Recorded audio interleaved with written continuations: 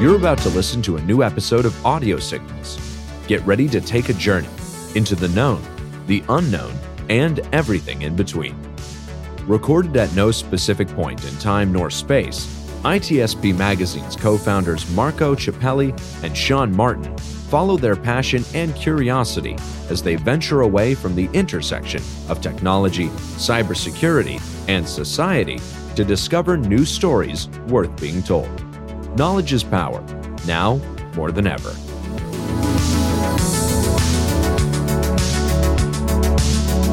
Blue Lava is the first business platform for CISOs to manage their security program. Blue Lava guides security leaders to effectively measure, optimize, and communicate their security program with confidence and ease in one platform. Learn more at bluelava.net.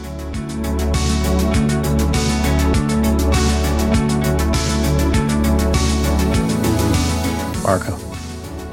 Sean. I'm tired of learning. Go play a video game or something.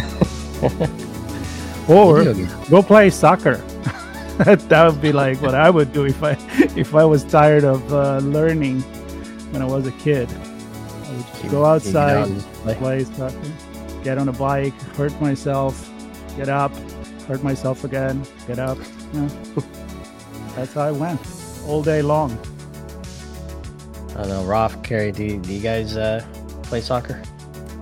I grew up playing soccer. Morning, Sean. Morning, Marco. I grew up playing soccer, and it's still one of my favorite games. I mean, it's so easy, isn't it? Just take a ball and you find an open field and just kick it around, and it's amazing. Oh, it's easy to play it. It's easy to be good at it. We could have a debate about that. Well, easy to play. I'm good at it. I'm not sure.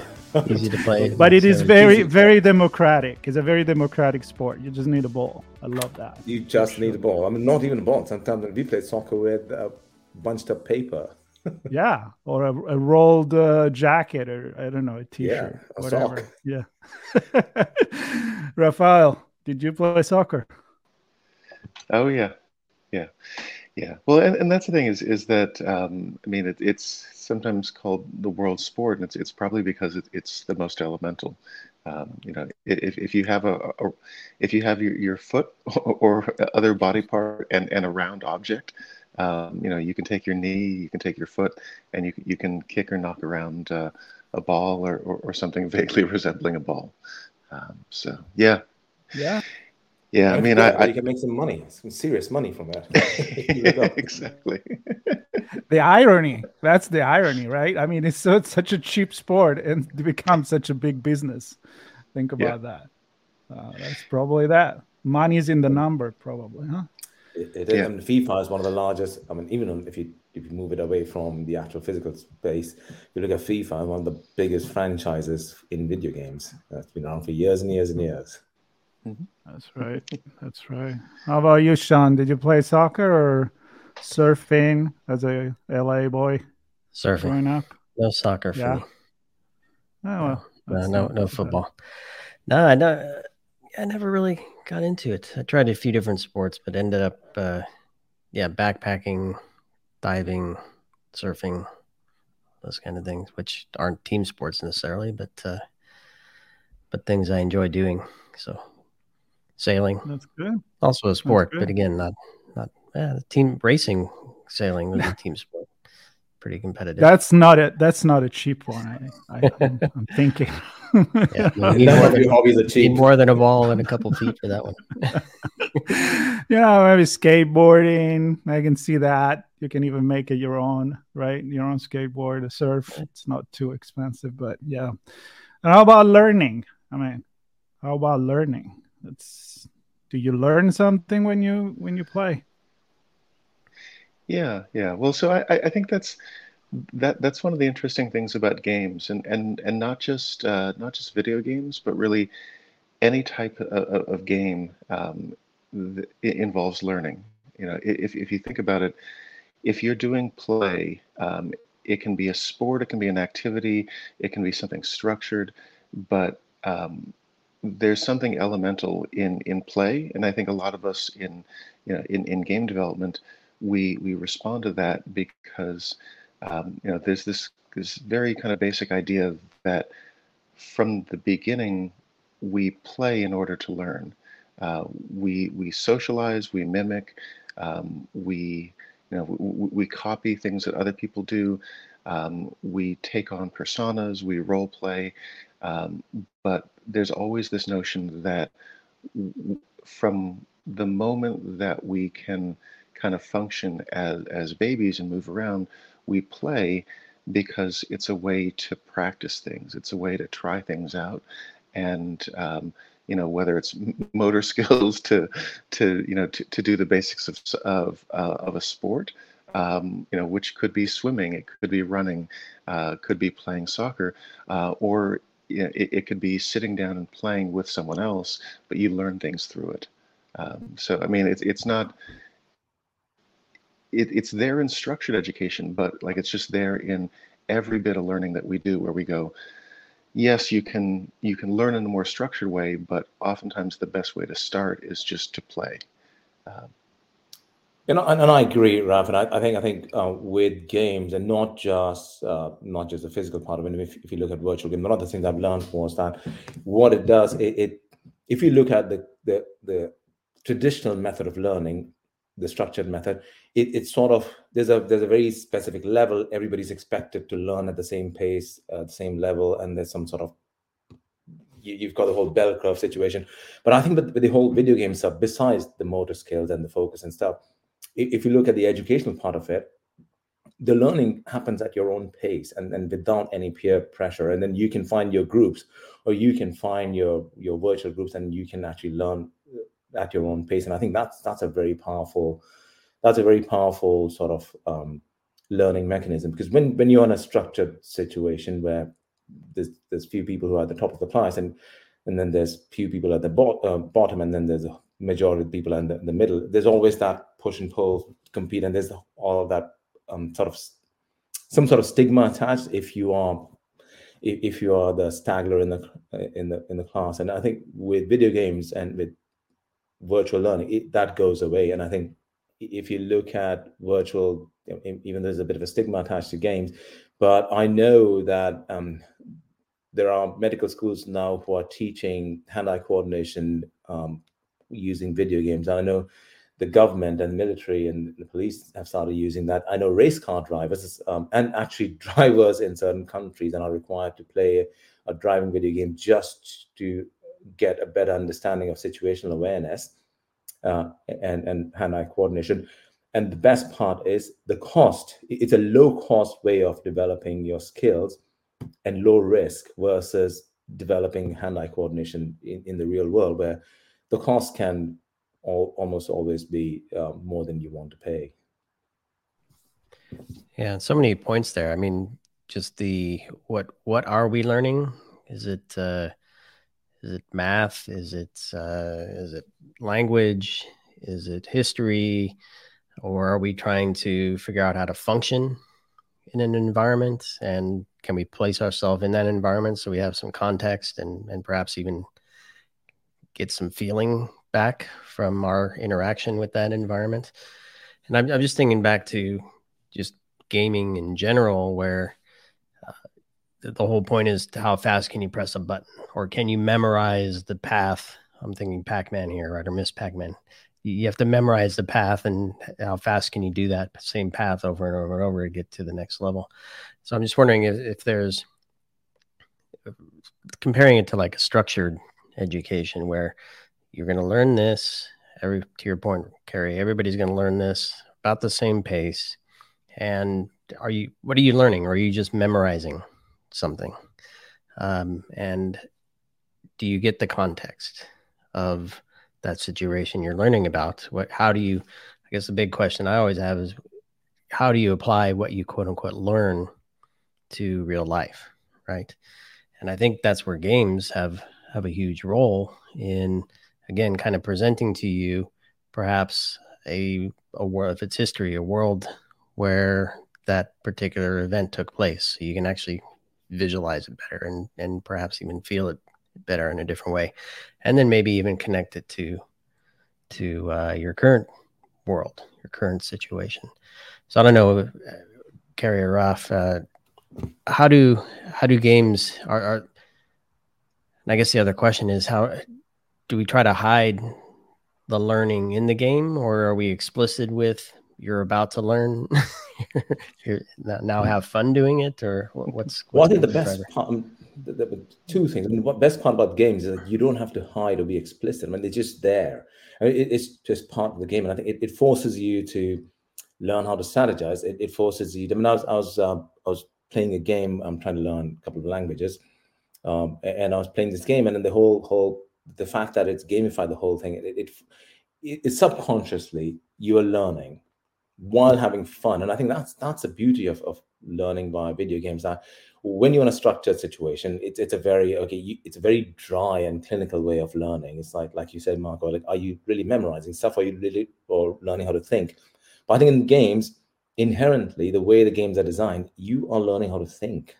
And I think that's so important, right? I mean, so any skill, when you learn how to think about how to apply that skill, that those lessons stay with you for life, versus, hey, read these 5 chapters because that's what they're going to test you on, and that's it. And you forget all of that after the test. The other thing you mentioned was I can actually go and relive World War II through games, and actually truly get a historical perspective. And I can go relive the moon landing, and then, even though I was not born then, but that allows you to virtually insert yourself and sort of get a feeling of what it was like to be present and learn a bit more about that, and have a sort of a better perspective about all of that. And I think that you can't get from reading the book or even in a classroom, and that you have to be virtually inserted in an environment and interact with an environment for you to be able to get that, I think. Yeah, and that, I think, is kind of the point, is that you can learn different things in different mediums. A book is really good for very slowly and carefully building context through words on a page. A book is good for, let's say presenting, you can have a textbook that is presenting equations and algorithms. It's presenting a 2D image there that shows you a bunch of context on that image. But if you have a game, it's, games, whether it's a video game or it's a game in real life, games are spatial. There's movement. You are immersed in the middle of them, and they're much better for practicing, for doing and being. And so a game can, because of that, be much better at, because it can do that immersion, it can throw you into something and potentially build empathy, because it can build context. It can say, in the same way, frankly, that a film can, that a teacher in a classroom can be like, well, I can tell you about World War II, or I can put this movie on and have you watch 30 minutes of this documentary and have you understand it, or we can, have you pull out your iPads and all of you go into it, or in the future, eventually, it's, oh, everyone here put on a headset and then look around, and we're going to walk you through it together. But games with that 3D component, that spatial awareness, can give you the sense of doing and being and feeling. And if you think about it, that can come through the interface of a computer, but it really, it starts with things like soccer, that you go like, well, I can sit down and explain to you the movements that you're going to do in soccer.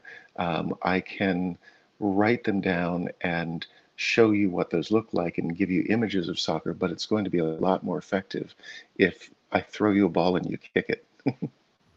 Well, I think that's a great point you made there, Raf, about testing outcomes in a risk-free, cheap manner. I mean, that's one thing games allow you to do. I mean, if you take it soccer, I mean, if a coach wants to practice traditional way, like they draw certain moves on a board and they go and practice. But now you can actually test the outcome, and you can sort of simulate your opposing team, and you can test outcomes of your strategy. And this could be for just about anything. And that's one of the things that games allow you to do, that learning through games, that it's a low cost, low risk way of testing your theory or hypothesis, and then basically saying, yep, this can now be applied to real life with a fair degree of certainty because you've tested all the scenarios.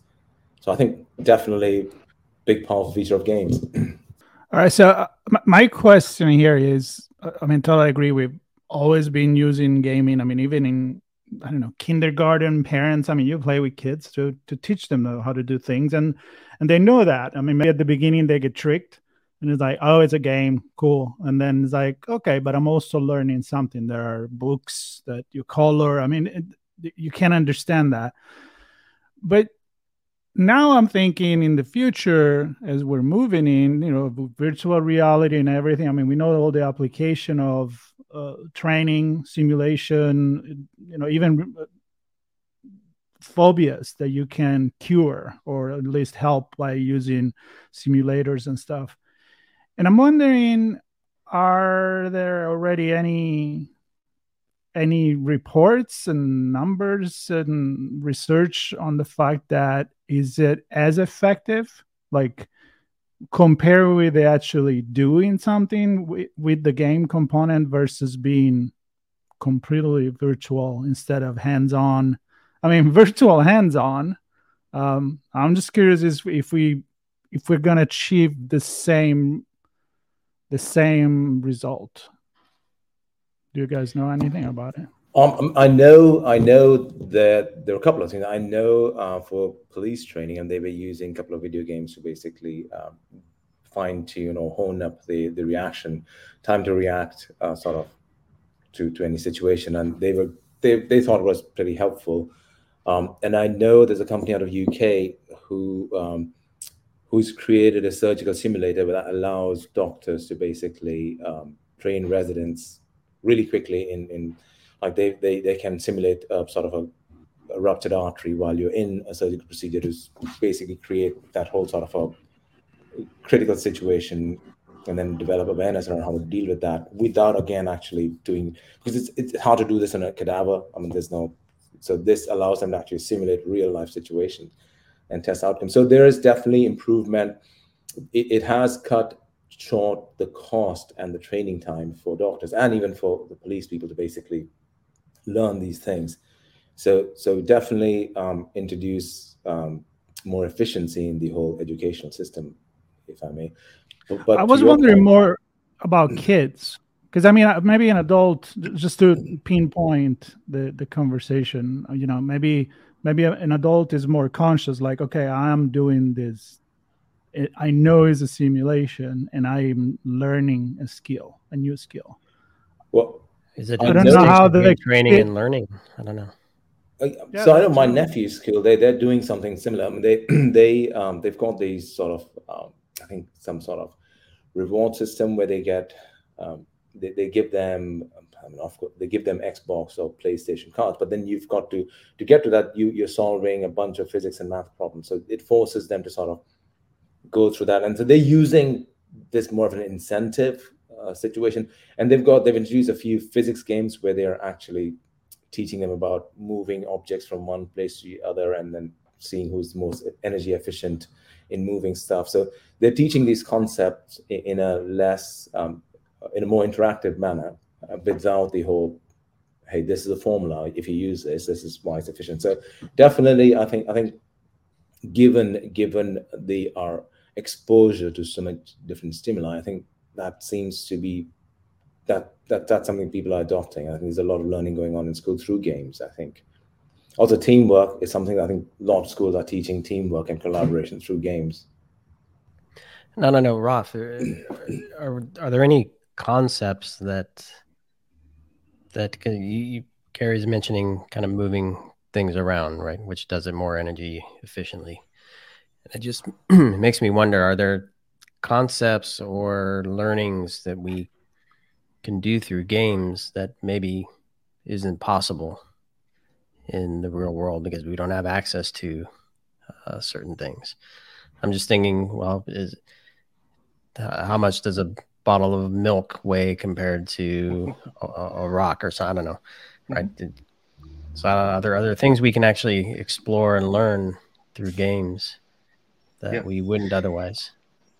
Yeah. And I think, so like using that example, you can do physics simulation. You can teach you can't necessarily teach the mathematical formulas, but you can show them in practice. Because games are experiential. You go through the experience, and you can go through it and replay it and do different variations to test things out. You can also sometimes understand context because you can illustrate it. There was a group recently over in the UK that wanted to get into illustration of climate change, and so they built out a little simulation in Minecraft that showed this particular town and what would happen if there was flooding from torrential rains. And so like the notion of like this is how the town is going to change, showing a simulation. It's in Minecraft and Minecraft is cartoony, but sometimes like that's the equivalent of like throwing on a cartoon that's illustrating things, but then the kids are in the middle of that. And so the fact that they can look around and they can explore at their own pace, and they don't have to just watch a passive image, but they can walk through it and go like, oh, this is a representation of my house, and this is what happens when it looks like my town is flooded. So yeah, and you can go from that from a game on a flat screen to putting on a VR headset. The folks at the Stanford Virtual Human Interaction Lab, they would do simulations, which would be like, this is what it feels like to have fear of heights, and then on the other side, medical groups can use that trauma of like snakes or spiders or fear of heights or other things to expose people to that and then kind of pull them back from it. So you can run a simulation as many times as you want. You can change it around.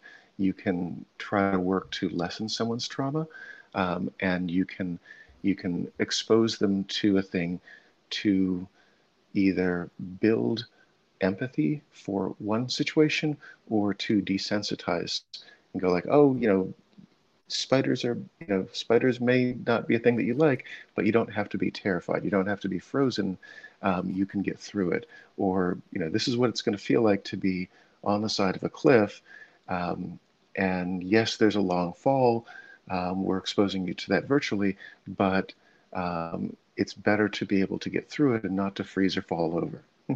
So yeah, putting you into a situation, controlling that, and then trying to get to a result is definitely useful in video games or in virtual reality. And I think you've mentioned a very classic game, Minecraft, and I think that's a great game where the learning happens without you knowing. I mean, kids are learning about physics and architectural concepts. They're learning about design stuff. They're literally learning fairly complex science, technical sort of knowledge without actually going through the books. I mean, if you look at young kids building stuff in Minecraft, and they're exploring physics concepts because they just want to build better fortresses and better stuff, and they understand the whole strategy. So that stuff, only that bit which comes from gaming, if it's really hard to sort of bring it out of a virtual world and do the same thing in physical. I mean, there's nothing I can think of in the physical world that replicates that. With this allows you to create your design and leave it, and then others come and sort of, in a way, they either break it or you didn't break it. So you're learning through sort of peer reinforcement. And I think that's fantastic. So I mean, there you have it. That's a classic example of learning complex technical skills, or at least knowledge, without really learning through books. So by the time these kids go on and if they do decide to take on some math and physics classes later on in life, some of the concepts are going to become so clear to them, they'll understand. So learning itself might be easier for them because they've already been exposed to doing some of these things, which we didn't have as a kid. So I'm going to be the old man, like, oh, back in my days, things were so much better. or the devil's advocate. So I could totally see the application for that. Like, you could actually see the effect of mathematics, formula, physics, and you can build a bridge and say, well, what the position of, what is supporting, I mean, real, the weight of whatever is going over the car, the train, and then there is the other side, which is there are other things where I think that if you show, instead of letting the kids imagine and creating his own world in his own head, like you do when you read or you listen to the radio. I like to say, I like to watch the radio because I can visualize the description that they give me, right? Or if I listen to an audiobook, I like to create that world. And if you watch a movie, for example, that world is created for you. I mean, we talk about, it was a dark and stormy night in 2 episodes ago, and how do you represent that versus how you represent it in your head. So I'm kind of playing the both thing. Like, I can see that for certain things, the visual gaming, it's important. You can do a lot more. On the other, the imagination and maybe the actual physical hands-on in, I don't know, creating a lever instead with your hands instead of building it. Of course, you can't simulate, again, a rocket that goes to the moon. So maybe we need both. I guess that's my point. Well, you can actually simulate rockets that go to the moon. I think NASA does that all the time. It's going to be rather expensive for them to... Yeah, but not a kid. I mean, no, you're right. I can fire up... Yeah. Well, I think you can teach concepts of that. You're absolutely right. You can teach concepts of that to kids. And okay, if you want to send this object to the moon, you'll have to put this much sort of rocket fuel in it, and you can only have... So you can teach the basic concept. But to your point, Marco, I think the movies have a very defined, if you look at it, that's why they say books are always better, because it's your individual perspective that colors your imagination and then lets you live that. But movies sort of, movies I look at it as, it's like learning in a classroom. It's like standard stuff. Everybody gets to see the same stuff and then make what you want of it. So some people enjoy it, some people don't really care much for it. But if you now move that and add interaction and add gaming to it, it's sort of a bit of a hybrid, right? You still have the visual experience, but because you're interacting with it, you can add your own perspective and sort of create your own reality to an extent, which is never going to be as imaginative as the book, because that's like a clean set. But it's also not going to be fixed as the movie. So it's sort of a bit of a good in-between hybrid in my mind, I think. Raf? Right. Well, so part of what you're getting at there is that you can read a book and then you can imagine, and when you're imagining, you're creating. Now, you may be just creating in your own head, and you may not be, going off into other tools. You could go from there and go, well, I imagined it. Now let me see if I can paint it, or can I draw it? There's a creative aspect to imagining, where you get your own sense of it, and then you go like, oh, this isn't, I'm watching the book or the film adaptation of a book, and this isn't how I imagined it. How did you imagine it? You can go and draw that, or write it yourself, or you can paint images of the scenes that you had in your head. But this is actually, this is kind of an interesting component of parallel to play is creation. You can be creative, and in being creative, it's not quite play, but it's a very close complement, because if you think about it, you can sit down and you can paint a scene, you can write a book, you can draw with pen or pencil or crayons, you can but you can also sit down on a computer and you can go, okay, let me see if I can sketch that out in Photoshop or Illustrator or another tool like that. And that, like, one of the things that we sometimes forget is that in making video games, just like in making film or TV or animation, someone sat down and started with a script and then said, okay, let me see if I can visualize that and make it into a world for somebody else. That in order for there to be that play, there has to be someone who does some amount of work and creativity to manufacture a thing and then put it in front of you and say, okay, now play in this space.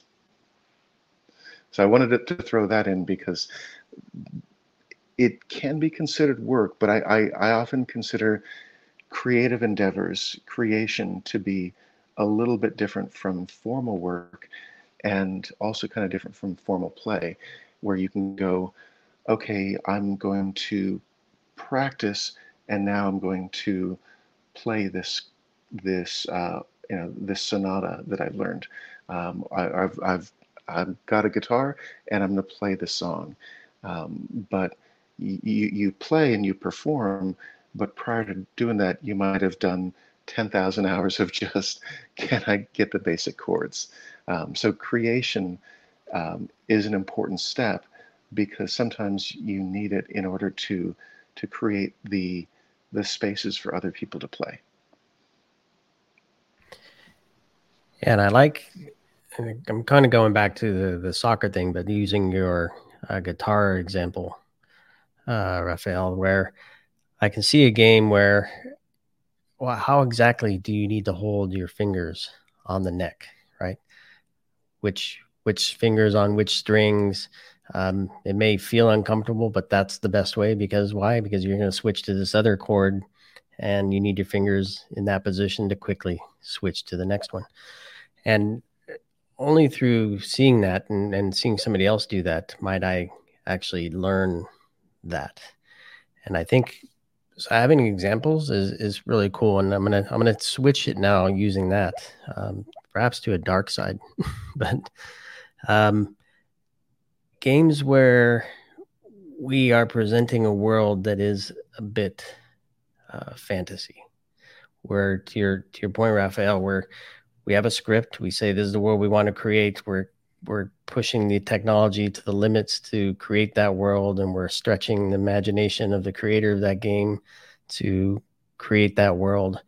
And in there, we might use, I don't know, cars that can drive faster than they really do, or people can swim underwater longer than they really can, or people will get shot and come back to life, even though they probably should have died where they got. Those types of things. Are we in jeopardy or in danger of teaching things that aren't real? And are kids going to learn things that may put them at a disadvantage because they think that's how real life is? No. I mean, there's definitely. My answer is no. I think there's definitely some sort of desensitizing that goes on when you show people, especially violence and fantasy worlds, where hey, look, I mean, what was that game? There's a big game. I'm not going to name it here, but where you can basically go and be chased by cop cars and still come on tops. And so it does. There is always that. So to that point, I mean, games alone cannot be the only method which you learn. I think it's got to be games.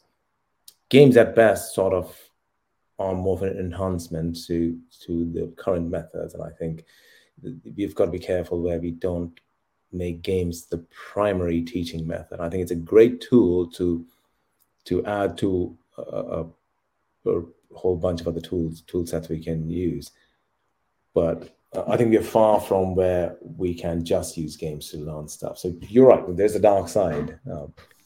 Well, sorry, I'm sure Raphael wants to get on this, but it's the same thing. That there are books that are made for learning. They're called school books, academic books, and so on. And like I'm reading these, or a biography. I want it to be true. I don't want bullshit in that biography. I want to learn the truth.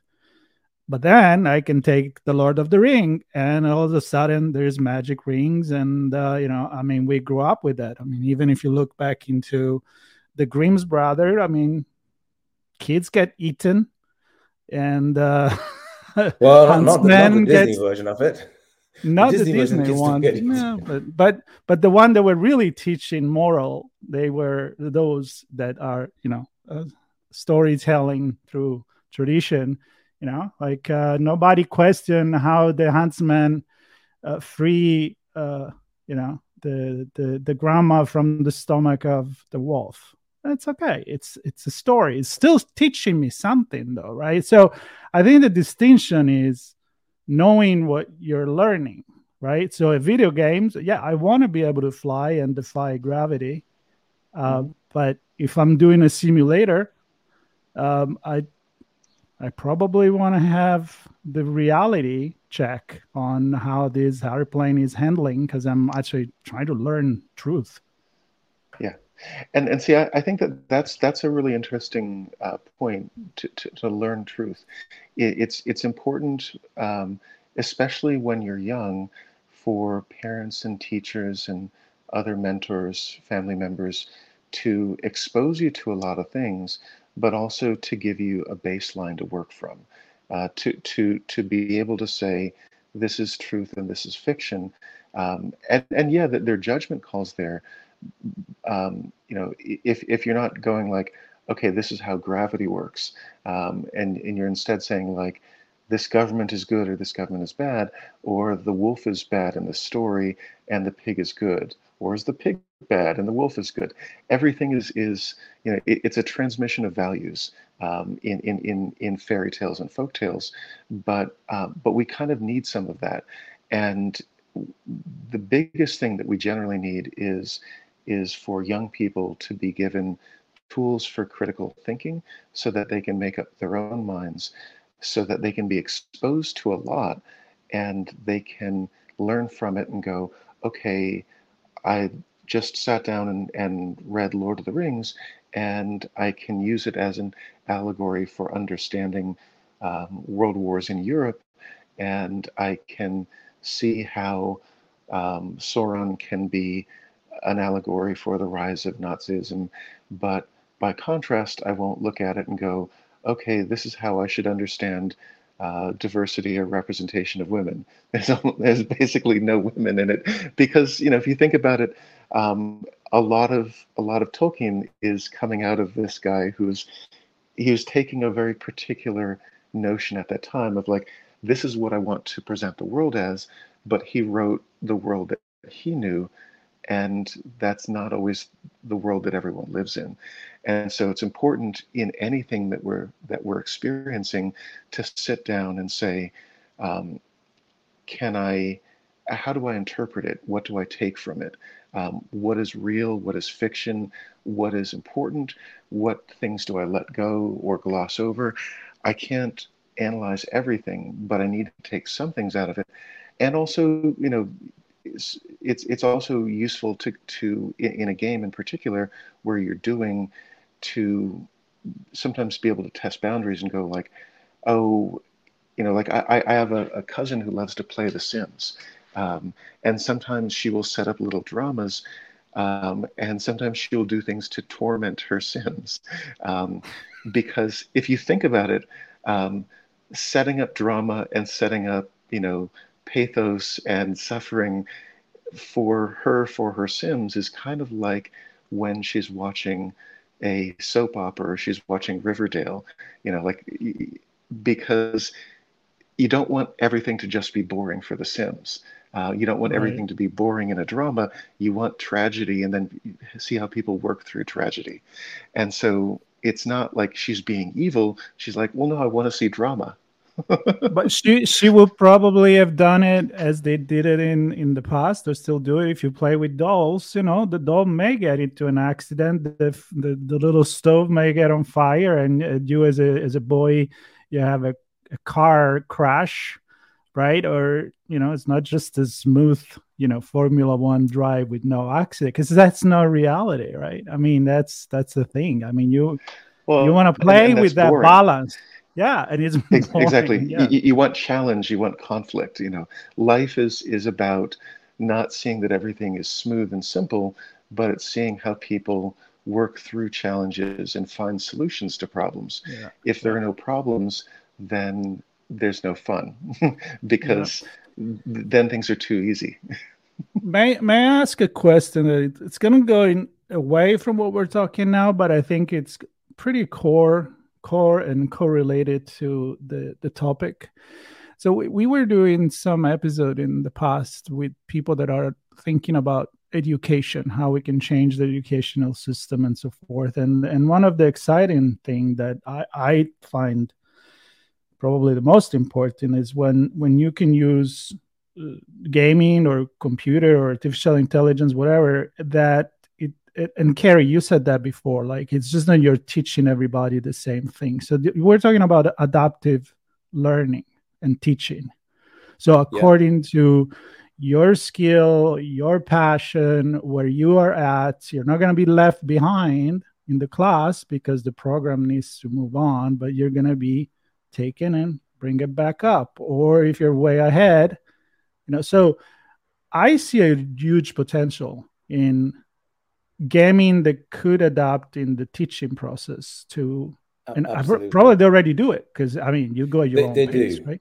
They absolutely do that, and I think that's a very important. Look, we all eventually end up learning stuff, but we take different paths to get there. And I think this is the important bit in gaming, where it's teaching you the same concept, but letting you choose your own path to get to that. And I think that's super important. I'm going to go back to the dark side. So I think part of the problem. So you mentioned books and stuff, Marco, and you mentioned how they teach you something. But if you look at it, I mean, the first exposure to books and the stuff comes from an adult in a kid's life, right? But if you look at games have got, kids can access games without adult supervision. I think that's where the sort of a discrepancy comes in, where you can be exposed to certain aspects of life without any adult supervision, and you can then start imagining that is a normal way of doing things.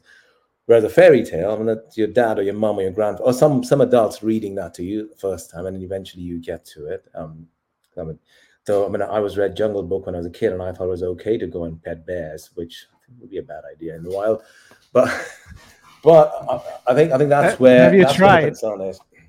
No, have you tried? I tend to stay far away from wild animals. I like looking at them from a safe distance.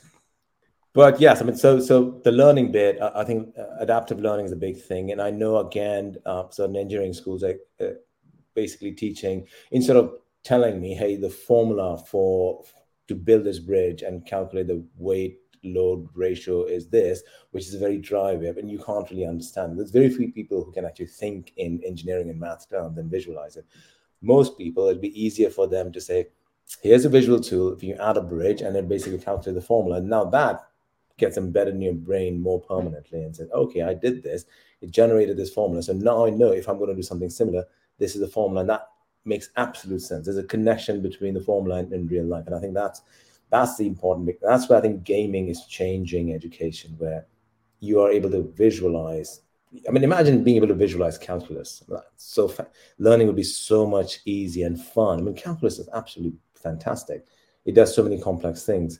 And solve so many complex things, but we've got such a clinical way of teaching calculus on pen and paper, which, again, like, unless you've got a very math and physics sort of imagination, it's hard for most people to grasp the stuff. And most people, to your point, Marco earlier is that, or Sean earlier is that, are you just memorizing stuff and then sticking it there and saying, oh, maybe that's how it works? There's no real understanding of the concept.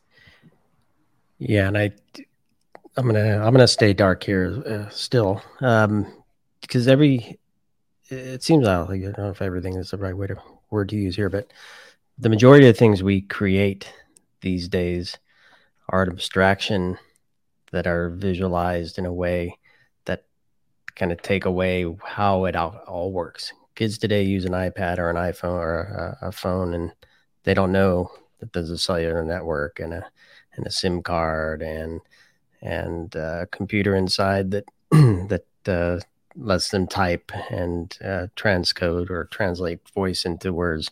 It just does all that stuff for them. So to your point, Carrie, to be able to visualize calculus, we no longer need to know calculus. And so the dark part of this for me is, who's learning calculus? Are we just accepting the current state of calculus? And it's maybe an ignorant point.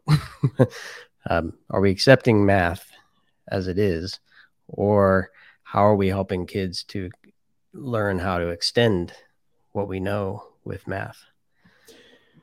I think the way we learn math and some of these anything, I think fundamentally it's undergoing a shift, right? I mean, I think because we've got access to so many different methods to learn besides just a blackboard and a teacher and a book, I think I don't think we are getting away from learning the fundamental, but I think just the way we teach the fundamental is changing. I think it's in my mind, I think it's easier for kids to learn the visual concept. And again, I'm going to use the Minecraft example where people are learning, really young kids are learning, hey, the load bearing capacity of a wall. I mean, they may not know the formula to calculate it, but they inherently understand.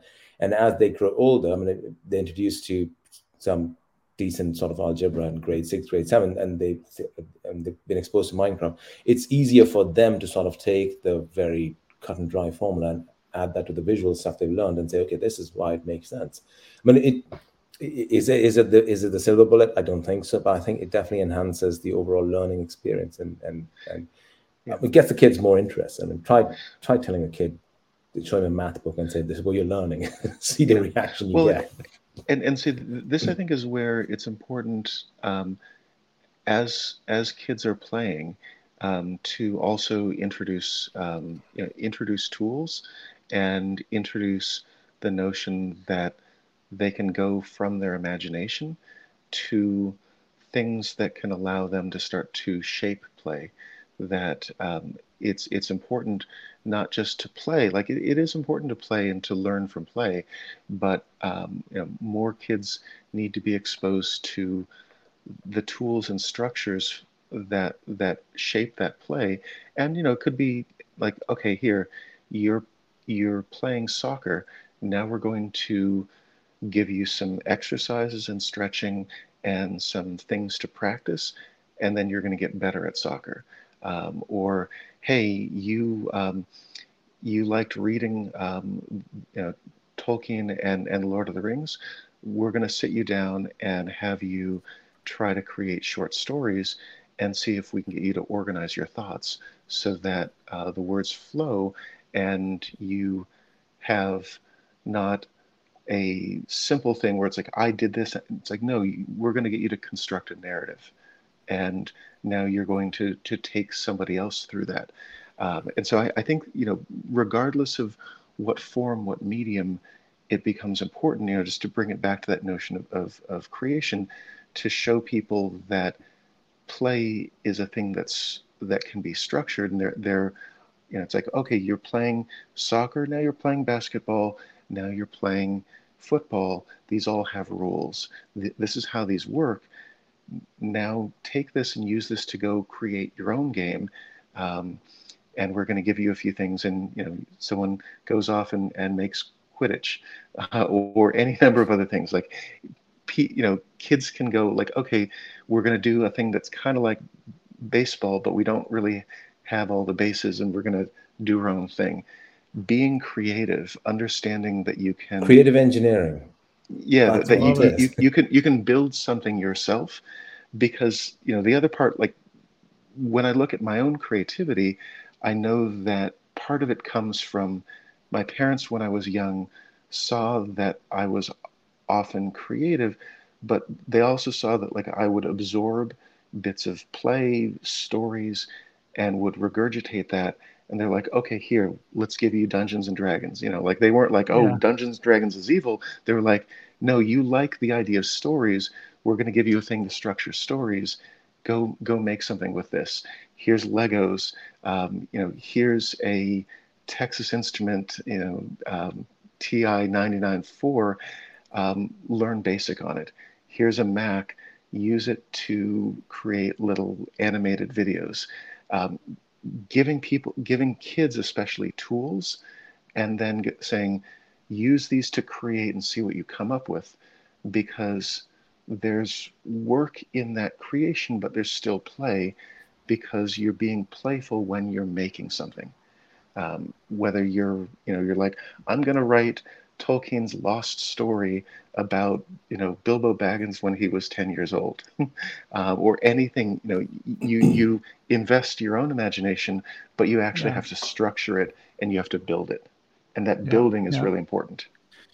Absolutely. I hate to do this because I want to keep going and we haven't touched into metaverse. So I was going to bring Ready Player One into the into the game here. You just mentioned, Dungeons and Dragons. I'm thinking like now that it went back on Netflix and the Stranger Things with the Hellfire Club. I think maybe a lot of kids that never even thought about playing that. Maybe they are experimenting. So, but unfortunately, I got to call it off because there is real life and we have another call. But I would say this is definitely episode 1 of this. So maybe we'll take it back. I'd say that, yeah. There is a lot to talk about here. Absolutely. Yeah, we're just kind of scratching the surface. And yes. I think that this notion of play and learning and creation and performance and work and how those things all fit together. Yeah, there's a lot of rich stuff in there, and I know exactly what you're talking about with Stranger Things and that sense of like, right. We need to talk about that.